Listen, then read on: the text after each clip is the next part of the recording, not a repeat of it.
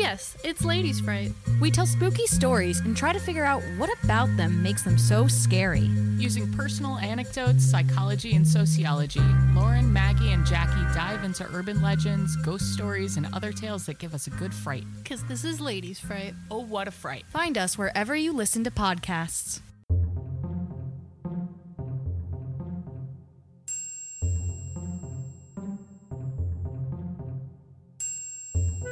On this episode of Common Mystics, we bring you a little-known tale about one of the most legendary outlaws to rise out of the American West. I'm Jennifer James. I'm Jill Stanley. We're psychics. We're sisters. We are common mystics. We find extraordinary stories in ordinary places. And today we have a story for you from the northeastern corner of Nebraska in a place called Devil's Nest. I'm so excited. I know, me too. So this was near the end of our Common Mystics road trip. We may have like 2 more stories at best out of this road trip. Right. We were heading home. We were, but ironically enough, when we left Chris's house and we're like, where should we go? I pulled out of my ass, we need to go to South Dakota. And then I looked on the map and the closest largest populated city in South Dakota was Sioux Falls. So I'm like, we're going there. Mm-hmm. And what'd you say? Well, I said, Jill, Dad was in Sioux Falls. I did not know that, but... Which is funny. He did not take a lot of vacations, but we have an entire album of him with a friend in Sioux Falls. And that's really funny because I know of the album because there are some really embarrassing pictures in that album. Yeah, there are bad pictures in that album. So I know what you were talking about, but I had no idea that that's where he was. So that's funny. Mm-hmm. That is totally funny. Anyway. We left Topeka. And we were heading north, and you set our intention as always. Will you remind the gentle listener? We asked the spirits to help us find a verifiable story previously unknown to us, but most importantly, to give voice to the voiceless. That's right. Mm-hmm. So you were starting to pick up on some impressions in the car. Yes. We were headed north. We were going through Nebraska, and I was feeling, and I know this sounds weird, but you know how your last name, your surname is James? Uh-huh. I was picking up on that vibe, like last names that are first names as well. Mm-hmm. So interesting. Yeah. What were you feeling? I was seeing Rocky Cliffs. Rocky Cliffs. And then you had a really interesting reference come to mind. So the movie Butch Cassidy and the Sundance Kid with fantastic movie. Oh my God, Paul Newman and Robert Redford, super hot. I know I'm dating myself. Super. But they were among the hottest men in Hollywood at the time, okay? And I can just picture them horse playing. You know what I mean? When they're doing that witty banter back and forth as people are shooting at them and they're trotting down the rocky cliff. That's what I was seeing in my mind. Mm-hmm, mm-hmm. So they were kind of retreating over rough ground. Exactly. Very cool. They were discovered on rough ground and they were trying to get away in the movie, I think. It's been a while, but I think that's the image I had in my head. And what else? What else were you feeling aside from that? Well, then I was on this whole outlaw heist robbery whole kick. I was and then I'm feeling a robbery and I'm feeling a heist. Mm-hmm, mm-hmm. Fun stuff. And I was getting soldiers turned outlaws. Yes, you were. Yes, you were. And then I have a question. Yeah. When you were feeling soldiers, were you thinking of a specific war? Yes, I was thinking Civil War soldiers turned outlaws. Okay, mm-hmm. That's legit. And then you know how I have the notebook and I take notes while I'm sitting in the passenger seat? Mm-hmm. I wrote Jesse James's story as an analogy for our story.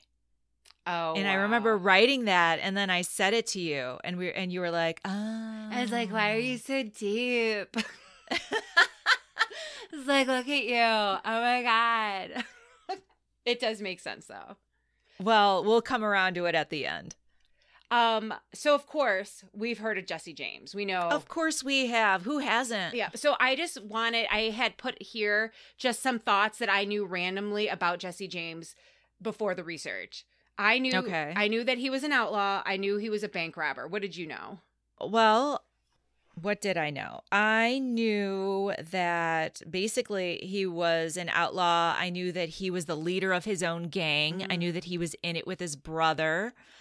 Basically anything I knew, from the movies. I know. That's what I was thinking. Everything I know is really based on the movie Robert Ford. I don't really remember the name, but I think it's Robert Ford. I didn't see that one.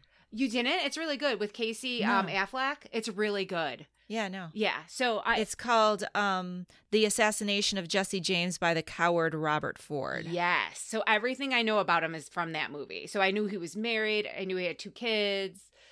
He was Brad Pitt. I knew all that. So he was hot. Yeah, a little short. Everything I know about Jesse James and the James Younger gang came from The Long Riders. Oh. That movie from the 80s. I don't remember that.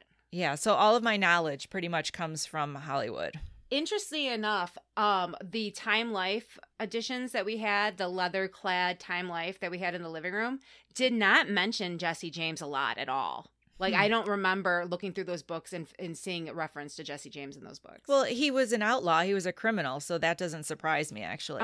But he was famed, and people would, like, get really excited about him. He's almost, like, celebrated in some circles, I would say. That is the truth. So basically, I think what was interesting about this is we both have prior knowledge of Jesse James. So how could this be our story?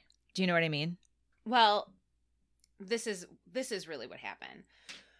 We are driving in the car and we're having this conversation as we decide to stop in Nebraska City, Nebraska, right?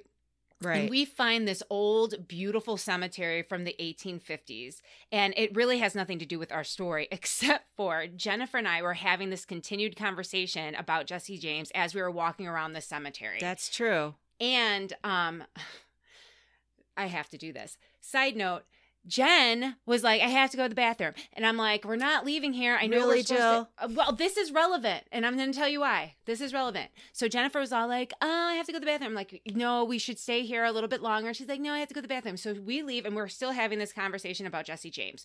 Jen goes inside the, like, I forgot the name of the gas station. place. It was like a gas station convenience store. So I Googled Jesse James, Nebraska City. And that's when we found out that Jesse James was in Nebraska City, Nebraska. That's true. And neither one of us knew that. And it was crazy that we were sitting there and wandering around Nebraska City talking about Jesse James and how this can't possibly be our story because we pretty much know everything about Jesse James, right? Exactly. Like everybody knows everything about Jesse James. But we did not know, one, that he had been in Nebraska City, Nebraska. I didn't know he was in, like, when I think Jesse James, do not think of Nebraska No, at all. I think of Missouri. Maybe Kansas, Missouri, like that area. Missouri, the Merrimack Caverns, Jen. That's what I think of. Because he used to hide out there. And Mom took us there. Apparently, he also hung out or hid out in Nebraska territory. And you know that famous portrait that everybody sees? If you Google him online, you're going to see it. It's his Wikipedia page. That portrait was taken in Nebraska City. So that was like, dude. It was a big, big breadcrumb. So when Jen got back from the bathroom, we're like, oh my God. So we knew we had to research something about Jesse James in the areas that we were driving. Right. So what did we find? Well, and it might seem kind of silly to some of you to even review his biography, but for any listeners who are maybe not from the United States, and we do have some, or any American who has been living under a rock for all of their lives, here is a quick bio on the Jesse James. You know what? I actually am going to ask my friend Carly if she knows who Jesse James is, because she is super on point. And I had a conversation with her about Joan Crawford, and she didn't know who Joan Crawford was. So I almost wonder, like, maybe the newer generations, the younger folks, don't know what we know, Jen. Jesse James was a legendary outlaw. He was born in 1847 and he died in 1882. Jesse and his brother Frank James were pro-Confederate guerrilla fighters during the Civil War, which was 1861 to 1865. And then after the war, Jesse and Frank would join various gangs of outlaws. And what did they do? They robbed banks. They robbed trains. They robbed stagecoaches. They basically robbed anything that a person could rob. And they were all over the Midwest. In 1866, they formed their own gang with the Younger brothers and created the James Younger Gang. Which you may remember from our Arkansas episode. That's right. That's right. The James Younger Gang fell apart in 1876, so it was around for about 10 years, but there was a really bad robbery, attempted robbery in Northfield, Minnesota at the time, and most of the members were either shot or captured, so that was pretty much the end of the James Younger Gang. Okay. Now, the thing is about Frank and Jesse James, in the years after the Civil War, they rose to fame as outlaws.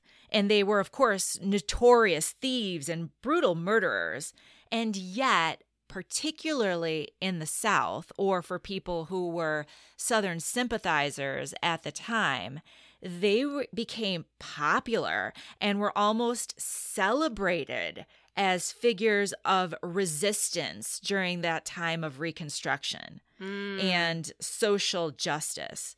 So he was kind of a controversial figure then, and really he kind of continues to be controversial. You know, you hear a lot when you think of Jesse James, you hear him identified, or at least that kind of archetype of Robin Hood. Yeah, exactly. You do hear that about him. And I don't know how generous he was, but all I know is that he stole from like establishments and kind of kept it, I thought. I don't know about like him being super generous. With a figure like Jesse James, it's super, super hard to separate the legend and the myth from the facts. And you're going to see that in anything that you read about him. Yeah, but that's a good point. He is compared to Robin Hood. You're absolutely right about that. So what I found interesting about the research that I didn't know anything about is that he married his first cousin. Not only did he marry his paternal aunt's daughter, but it was his paternal aunt's daughter that was named after his mother. And so I'm like, I was all like, in my ancestry using head, I know that the computer would be like, there's an error in your tree if I were to upload Jesse's tree. Just saying. Anyway, he married Zerelda Mims, and they were engaged for 9 years. They married 9 years. She waited 9 years in the 1800s, which is like 20 of today's years. Like, honestly. And she was your cousin? Girl, we need to talk. We just, like, go to a saloon. You do not need to be waiting around for 9 years. They were finally married in 1874, and they had 4 children, but sadly only 2 survived to adulthood. So, like you were saying, he was larger than life, mythical. I like that. Mythical. It reminds me of William Wallace in that scene in Braveheart when they're like, "You're too short to be," and I am so not Scottish accent, but he's like, "You're too short to be William Wallace," and he's like, "I am William Wallace," and he's like, "I fart with flames coming out of my arse," right? Okay. It's like if you met Jesse James back then, he would be like, "I am Jesse James," right? Right. The same way at that scene in Braveheart, he was like, "I am William Wallace." Right. Isn't that funny? I like that. That is funny. Yeah, so again, this is arguably the most legendary figure to come out of the Reconstruction era. Exactly. What do our hits bring to the table that's different that we already know? That maybe is unknown to anybody. Yeah. But you did the research and you found something. Well, what's interesting, Jill, is there is a short period in his life that is not generally accounted for by mainstream sources. Do tell. So, for example, a person named Robertus Love in his Do you love that name? Do you love yourself some Robertus? You know what? I don't know if that's a male or female name. I don't know how to feel about that name. You know what, Robertus nowadays? Love. You I know nowadays it doesn't even matter. It doesn't matter. It does not matter. Anyway, Robertus Love wrote in a 1926 biography entitled The Rise and Fall of Jesse James, and this is a direct quote. Happily, the year of 1870 was a blank one in the program of the Bandits. Their first appearance after the tragedy at Gallatin was dated June 3rd, 1871. In that interval, they had been rusticating in Kentucky, Texas, the Indian Territory, possibly elsewhere. So he's referring here to a tragedy at Gallatin, which I don't know if I'm saying this correctly. Gallatin, Missouri, there was a bank robbery on December 7th, 1869, and apparently it was a terrible tragedy for the bandits, and that was the last known event that Jesse James was involved in until the following June 3rd. From what it seems like to me is that they needed to heal up. It feels like that they were ambushed and there was wounds, so they needed to regroup and heal from that day's events. That's what it seems hide out. Like. Exactly. And hide out because the authorities would be looking for him. Right. Absolutely. So, like I said, official biographies have this hole. They don't know where he went. They kind of guess that maybe he was in Kentucky or Texas or Indian Territory. To piggyback on your research, there was Legends of America online that I found also has a gap between those dates. So it's notable that time and time again that time period, about 18 months or so, is off record. Like Jesse James is offline. He's off the map. Mm-hmm. So exactly. What have you found to explain that absence? So interestingly enough, there was a man who lived in Nebraska, in the northeast corner of Nebraska. Yes. Whose name was Joe Chase. Okay. Joe Chase was born in 1870 and died in 1940. Mm-hmm. And around the year of 1939, he started telling a story that was written up in many of the Nebraska papers, including the Crofton Journal, on December 7th, 1939. Okay. Yeah, and the story that he told was written up in subsequent books. Okay, so according to Esther Coulterman Hansen, who is the author of Echoes of the Past and Along Pioneer Trails in Pierce County, Nebraska, she said that Jesse and Frank robbed a bank in South Dakota in 1869, and they were pressed by the law. And so they fled to an area called Devil's Nest, which is on the Nebraska side of the Missouri River. Okay, that's a hell of a name. So did What they is? name it Devil's Nest? Oh, totally. Yeah. So did they name it that because they knew Jesse was in the area and it's like the Devil's Nest, the Outlaw's Nest? No, not at all. There's actually a legend that there was a young government surveyor who came to the area, like back in the 1840s. Okay. And it was a high plateau with an area of hills and really rugged terrain. And it was covered with grasses, ravines, gullies. And he remarked, if we have to go in that, it looks as if it's going to be the nest of the devil. Yeah. And so through the years, this area of northern Knox County, Nebraska became known as Devil's Nest. Because it was a hard terrain to navigate through? Exactly. In fact, according to people living in the Devil's Nest area, the James brothers were hibernating there because it had so many canyons and hills and creeks and trees, and it was unknown to white men. And it was the native people who lived there that were able to follow the trails and not get lost. So they would have had to have been cool with the natives if they're like living in like hardcore native land. If this is true, yeah. Yeah. Yeah, because it would have been native land. Yeah, for sure. Go on. Tell me what Mr. Chase has to say. So Mr. Chase, Joe Chase, said that the James arrived in the Devil's Nest area and they had like money belts full of gold. And apparently even their clothes was like were dusted with gold. They had so much gold on them. Apparently the story is that the James brothers came in driving a herd of cattle.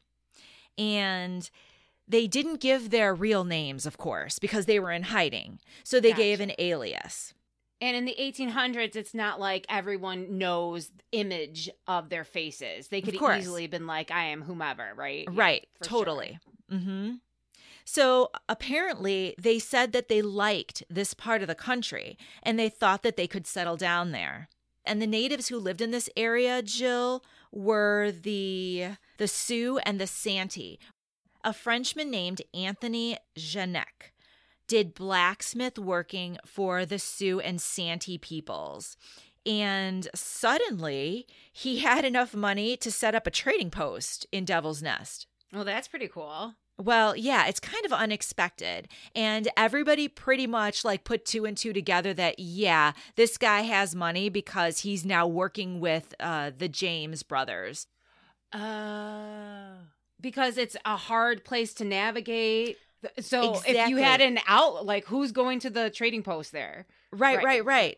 Most white people don't know it exists. So who are the natives trading with? If not, Exactly. So these two rich brothers come in with all this gold, and then suddenly this French guy, Anthony Jeannec, is suddenly his post is thriving.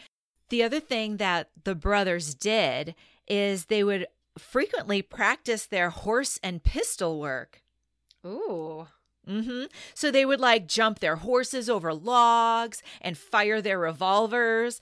And apparently there's a story that once one of them made a snowball and threw it up in the air and then shot it right through with his revolver and then turned and said, "That's the way Jesse James would do it." Oh, what show-offs. My goodness. Seriously, Let's settle down, right? guys. We don't want to draw Right. too much attention to yourselves. Well, funny thing, the U.S. Marshals did come to the Devil's Nest area looking for the James brothers, but they never were able to find them.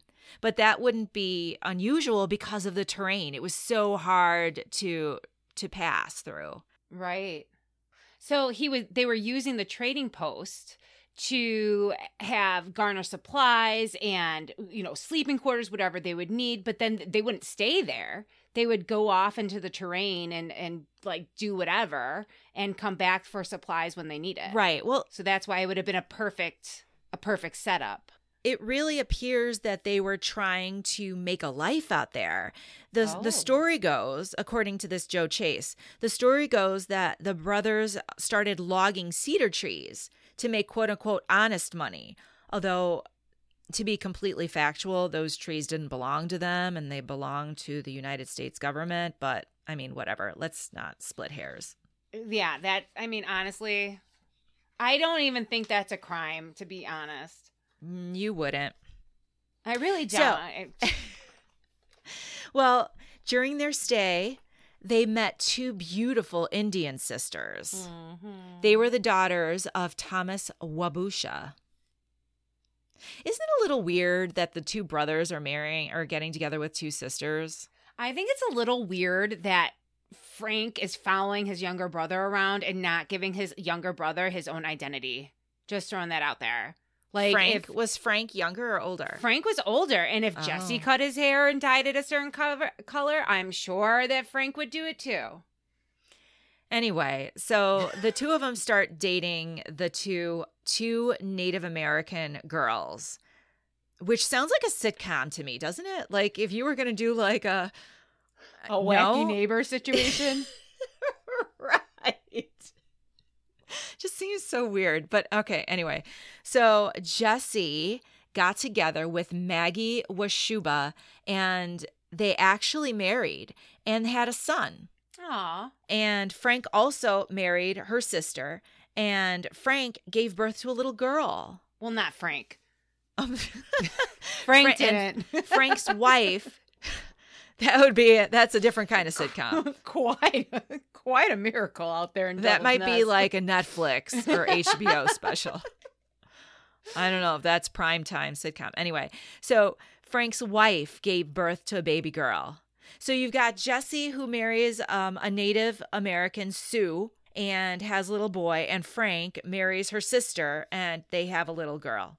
To be honest, it really isn't that weird, because if you were an outlaw, like doing your thing in the West, who are you going to be able to trust? And you can't do it solo all the time. So having those two together makes sense. Do I think that Frank is a little weird, because it really does seem like Jesse's running the show? Because I know, being the younger sibling, you saw when I tried to run an outline last week, that shit didn't work. Do you know what I mean? So there is something a little weird about it.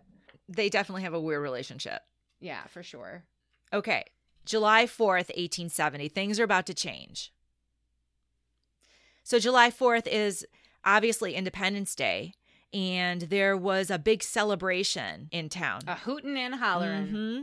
So most of the people who resided in the Devil's Nest area all went to Niobrara, which was a wild open town. So everybody's out at the celebration. And we are so sorry if we're saying these names wrong. We are doing our very best. Niobrara. Yeah, I don't know how to say that.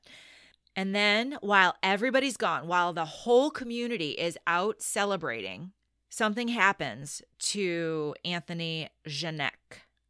Remember the guy that I was talking about who had a post? He suddenly had a lot of money and now his trading post is like thriving. Yeah, he's the blacksmith. Yeah.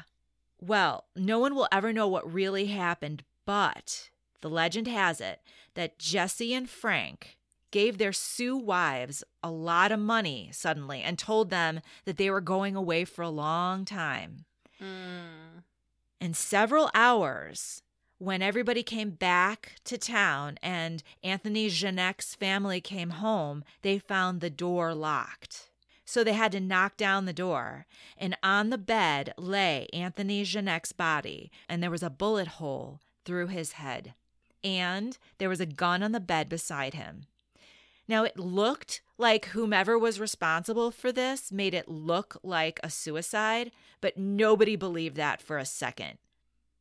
And the Sioux people refused to accept that as a logical explanation for what happened to him.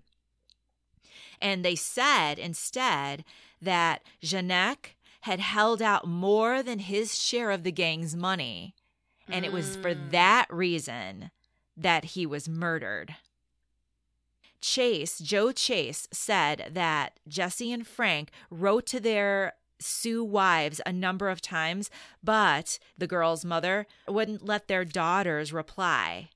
She didn't want him to have anything to do with these bandits. Apparently, they must have thought it was awkward that the brothers left the same time this guy supposedly committed suicide. Yeah, not only that, but they also had given both their wives a large quantity of money before they left and said, hey, we're going to be gone for a while. So it was like all of these things kind of, added up. And this is my question to you. If they didn't leave town and they didn't give the wives the money, yeah, do you think that they would have been culpable or implicated in a crime against the blacksmith? Maybe not. Right. It's just too coincidental. The only thing that I can think of when I think about this is that the gig, like the farce of the trading post, was up now that the blacksmith was killed. Like, how are they going to keep that up? Right. So they probably thought it would have been better just to like cut and run and give their wives the money instead of trying to still like flush money or wash money through the trading post. That's what I'm thinking intuitively. I don't know for sure. I'm just asking your opinion. I mean, obviously they were done living this life for whatever reason. and no one will ever know the details. They never did return, and the children of Jesse and Frank, the half Sioux children, were raised to fear the government, and they thought that they would have been taken away from their families because the children of white men, they believed, would be taken away and sent to a white school. So they lived their lives in fear that a white man would discover them and steal them away from their family, their Sioux family. So this is a really detailed, fantastical story about Jesse James. And I'm assuming... It sure is. I'm assuming a lot of stories were told about Jesse James. Why do you think this one is credible enough to talk about? Couple things. One is that it's well known that the elder Sioux people in the community, they have always believed that it was the James boys. It was Frank and Jesse who were there in that community that year. They believe that to be true. Okay.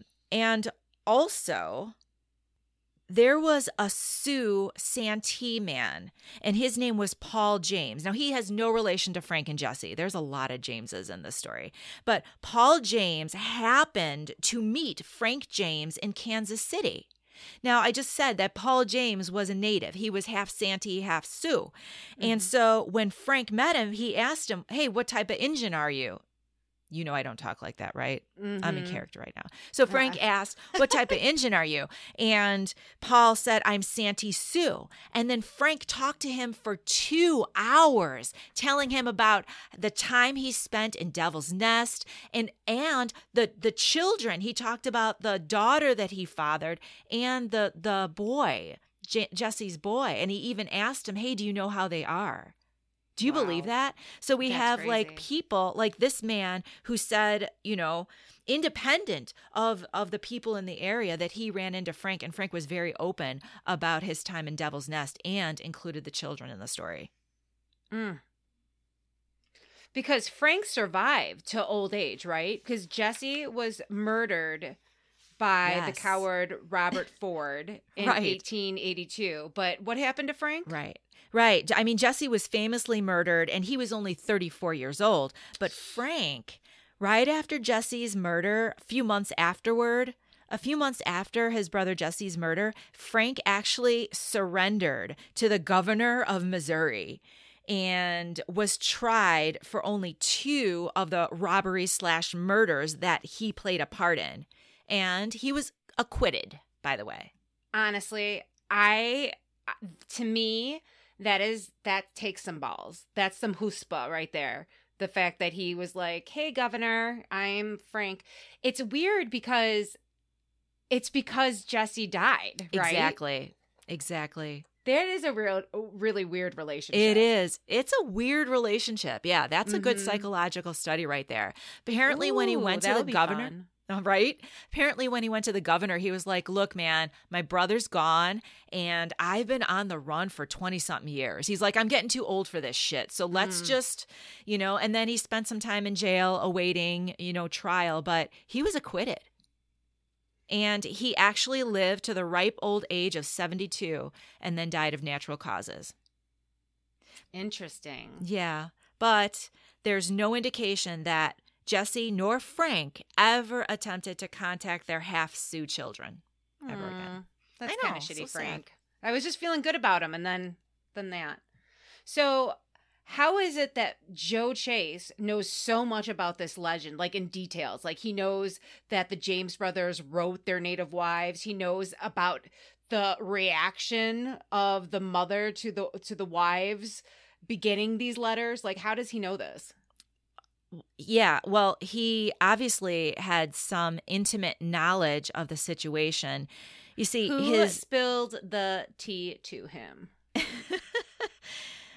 He was actually born Joseph Jesse Chase.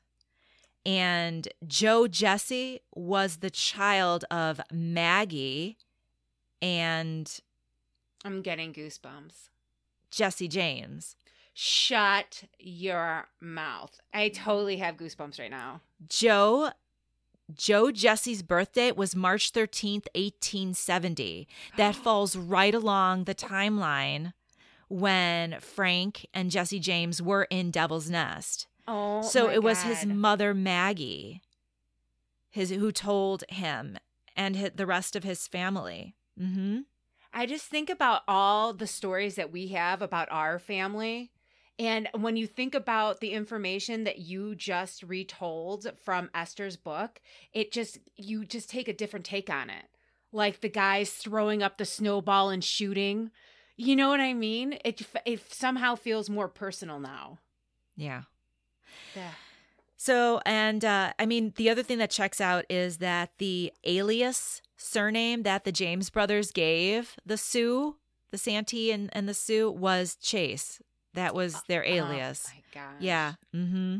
And by the way, Joe Jesse Chase, he had light skin, but he couldn't speak any English. He spoke the Sioux language. Shut your mouth. And no, I'm not kidding. And he told his story through a translator.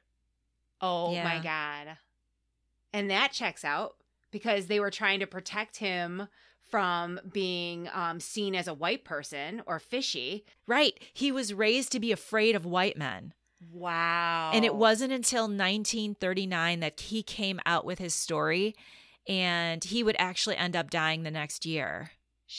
Oh, that's horrible. I didn't realize that. Mm-hmm. Well, I'm glad he got it out. Mm-hmm. The other interesting thing that I read is that one of the reasons, I think, that he spoke up is because there was a movie that just came out with Henry Fonda about Jesse up. James. I love it. I know. And I think that he was an old man at this time, and he's like, you know what? I need to set the record straight. And when the authorities asked him, well, why didn't you say anything? What were you afraid of? He couldn't answer.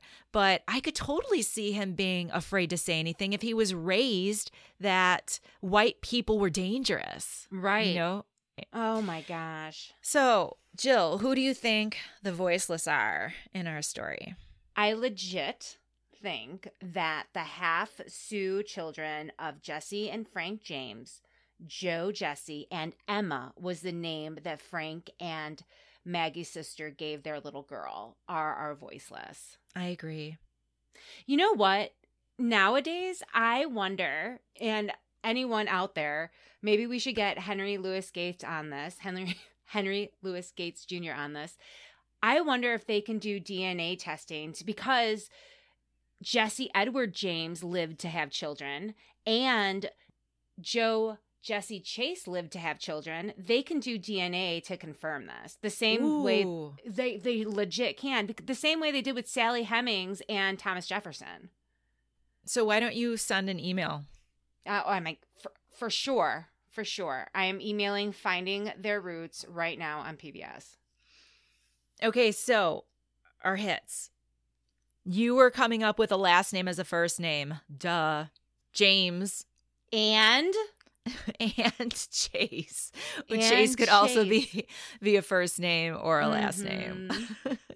The Rocky Cliffs and Butch Cassidy and the Sundance Kid running away from the authorities over this rough terrain. Mm-hmm. Oh my gosh, Devil's Nest was rough terrain. Literally, they ran there because it wasn't navigable by people who didn't know the area, i.e. the whites and the authorities looking for them. I love that hit, Jill. Mm-hmm. The bank robbery, the heist. And again, these are hits before we even knew we were talking about Jesse James, like for real. So, I mean, when we were redoing this, it seems like, of course, but like, no, we were like heist, rocky terrain before we knew we were on Jesse James, right? Absolutely. So yeah, that's the whole point. So when we redo our hits and you're like, yeah, of course, the bank, it's like, no, but like, like before we knew Jesse. No. I know, but like for the listeners, like, oh, I wonder what that could have meant. Yeah, I mean, that's where it's like, duh. Obviously, that meant yes, James and Chase. All right. Anyway, so heist, bank robbery. And they were running from the law after the bank robbery in South Dakota, and we were going to South Dakota. Yes. Holy crap. I just realized that. Thank you for bringing that up. Soldiers turned outlaw. That makes sense to Jesse me. and Frank were guerrilla warriors during the war. you're going to have to explain this one a little bit more for our listeners. Well, and I'm referring to Jennifer writing down Jesse James' story is an analogy for our story. Can you please describe what you mean by that? Because that just sounds weird to say.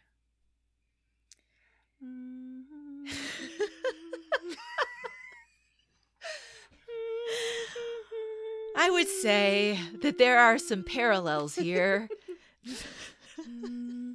You know, we talked a little bit about Dad in our Beckworth episode. One, because I have daddy issues. Mm-hmm. And two, because we acknowledged that he was kind of a rolling stone, mm-hmm. and he fathered many children and then left. What we left out of that episode, because it wasn't really relevant. It's more relevant here, I would say.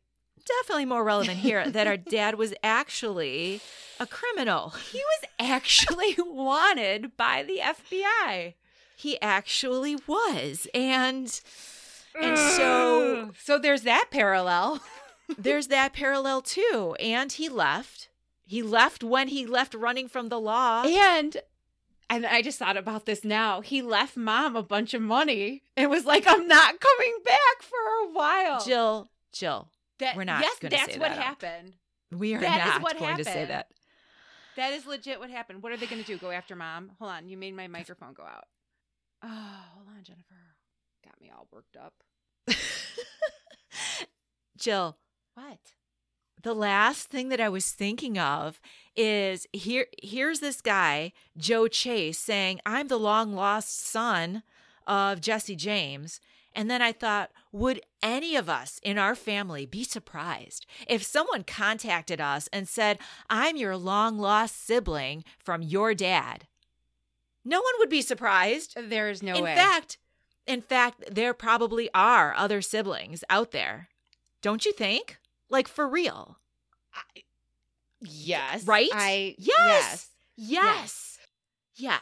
No, but my point is that's another analogy. No, 100% I agree with you. But the same thing when the authorities asked Jesse, why didn't you say anything? I wouldn't say anything. If I saw that Dad was like pictured on the news, I wouldn't be like, yeah, that's my dad. I would just be like, Urgh. Yeah, that's true. Mm-hmm. Because it's embarrassing. 100%. 100%. Anyway, but yeah. So there was another odd thing about this story, Jill, and I want to talk just a little bit about this. A couple more odd things, but this one was kind of interesting in the way spirit seems to work. Mm-hmm. Because when you and I find a story with a certain element, like say, I don't know, Native American white half-breeds, to put it indelicately, often there's like another spirit that comes through and says, yeah, me too. Mm-hmm. I have a similar story too. Mm-hmm. And that's happened to us a couple of times where we have like multiple stories on the same theme. To the point that we have to stop and be like, how can we do another story like this? But we have to be true to the whole... To the voiceless. Yeah, so we have to do it. Like some of these stories, a great example is Dr. how do you say it? Menninger? Dr. Menninger. We were really struggling with that one because we're like, this isn't exactly the easiest, but we knew the voiceless grace needed to be heard. So even as we get these multiple stories that have similar themes, like the spy, the lady was the spy, and Isidore, women prisoners being misunderstood. And then pregnant women. Pregnant women. Janina was pregnant from Isidore. Marie Jean was pregnant from Kaskaskia. Yes. And then you have that theme about a person trying to kill an entire family. Yes. We saw that with the Swopes in Independence, Missouri. And then we saw it again with the Osage in Osage County. And Ashtabula, to be honest.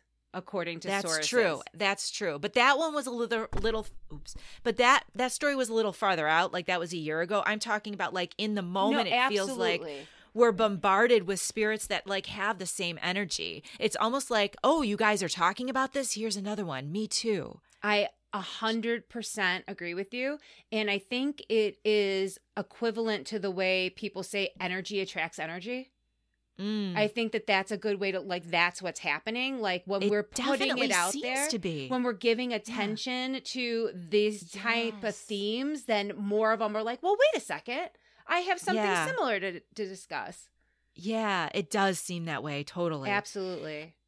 And then one funny little breadcrumb. We have to bring this up because it's so cute. This is the cutest thing on earth. Jennifer and I kind of piggyback and bounce off each other who's going to take a lead on what story.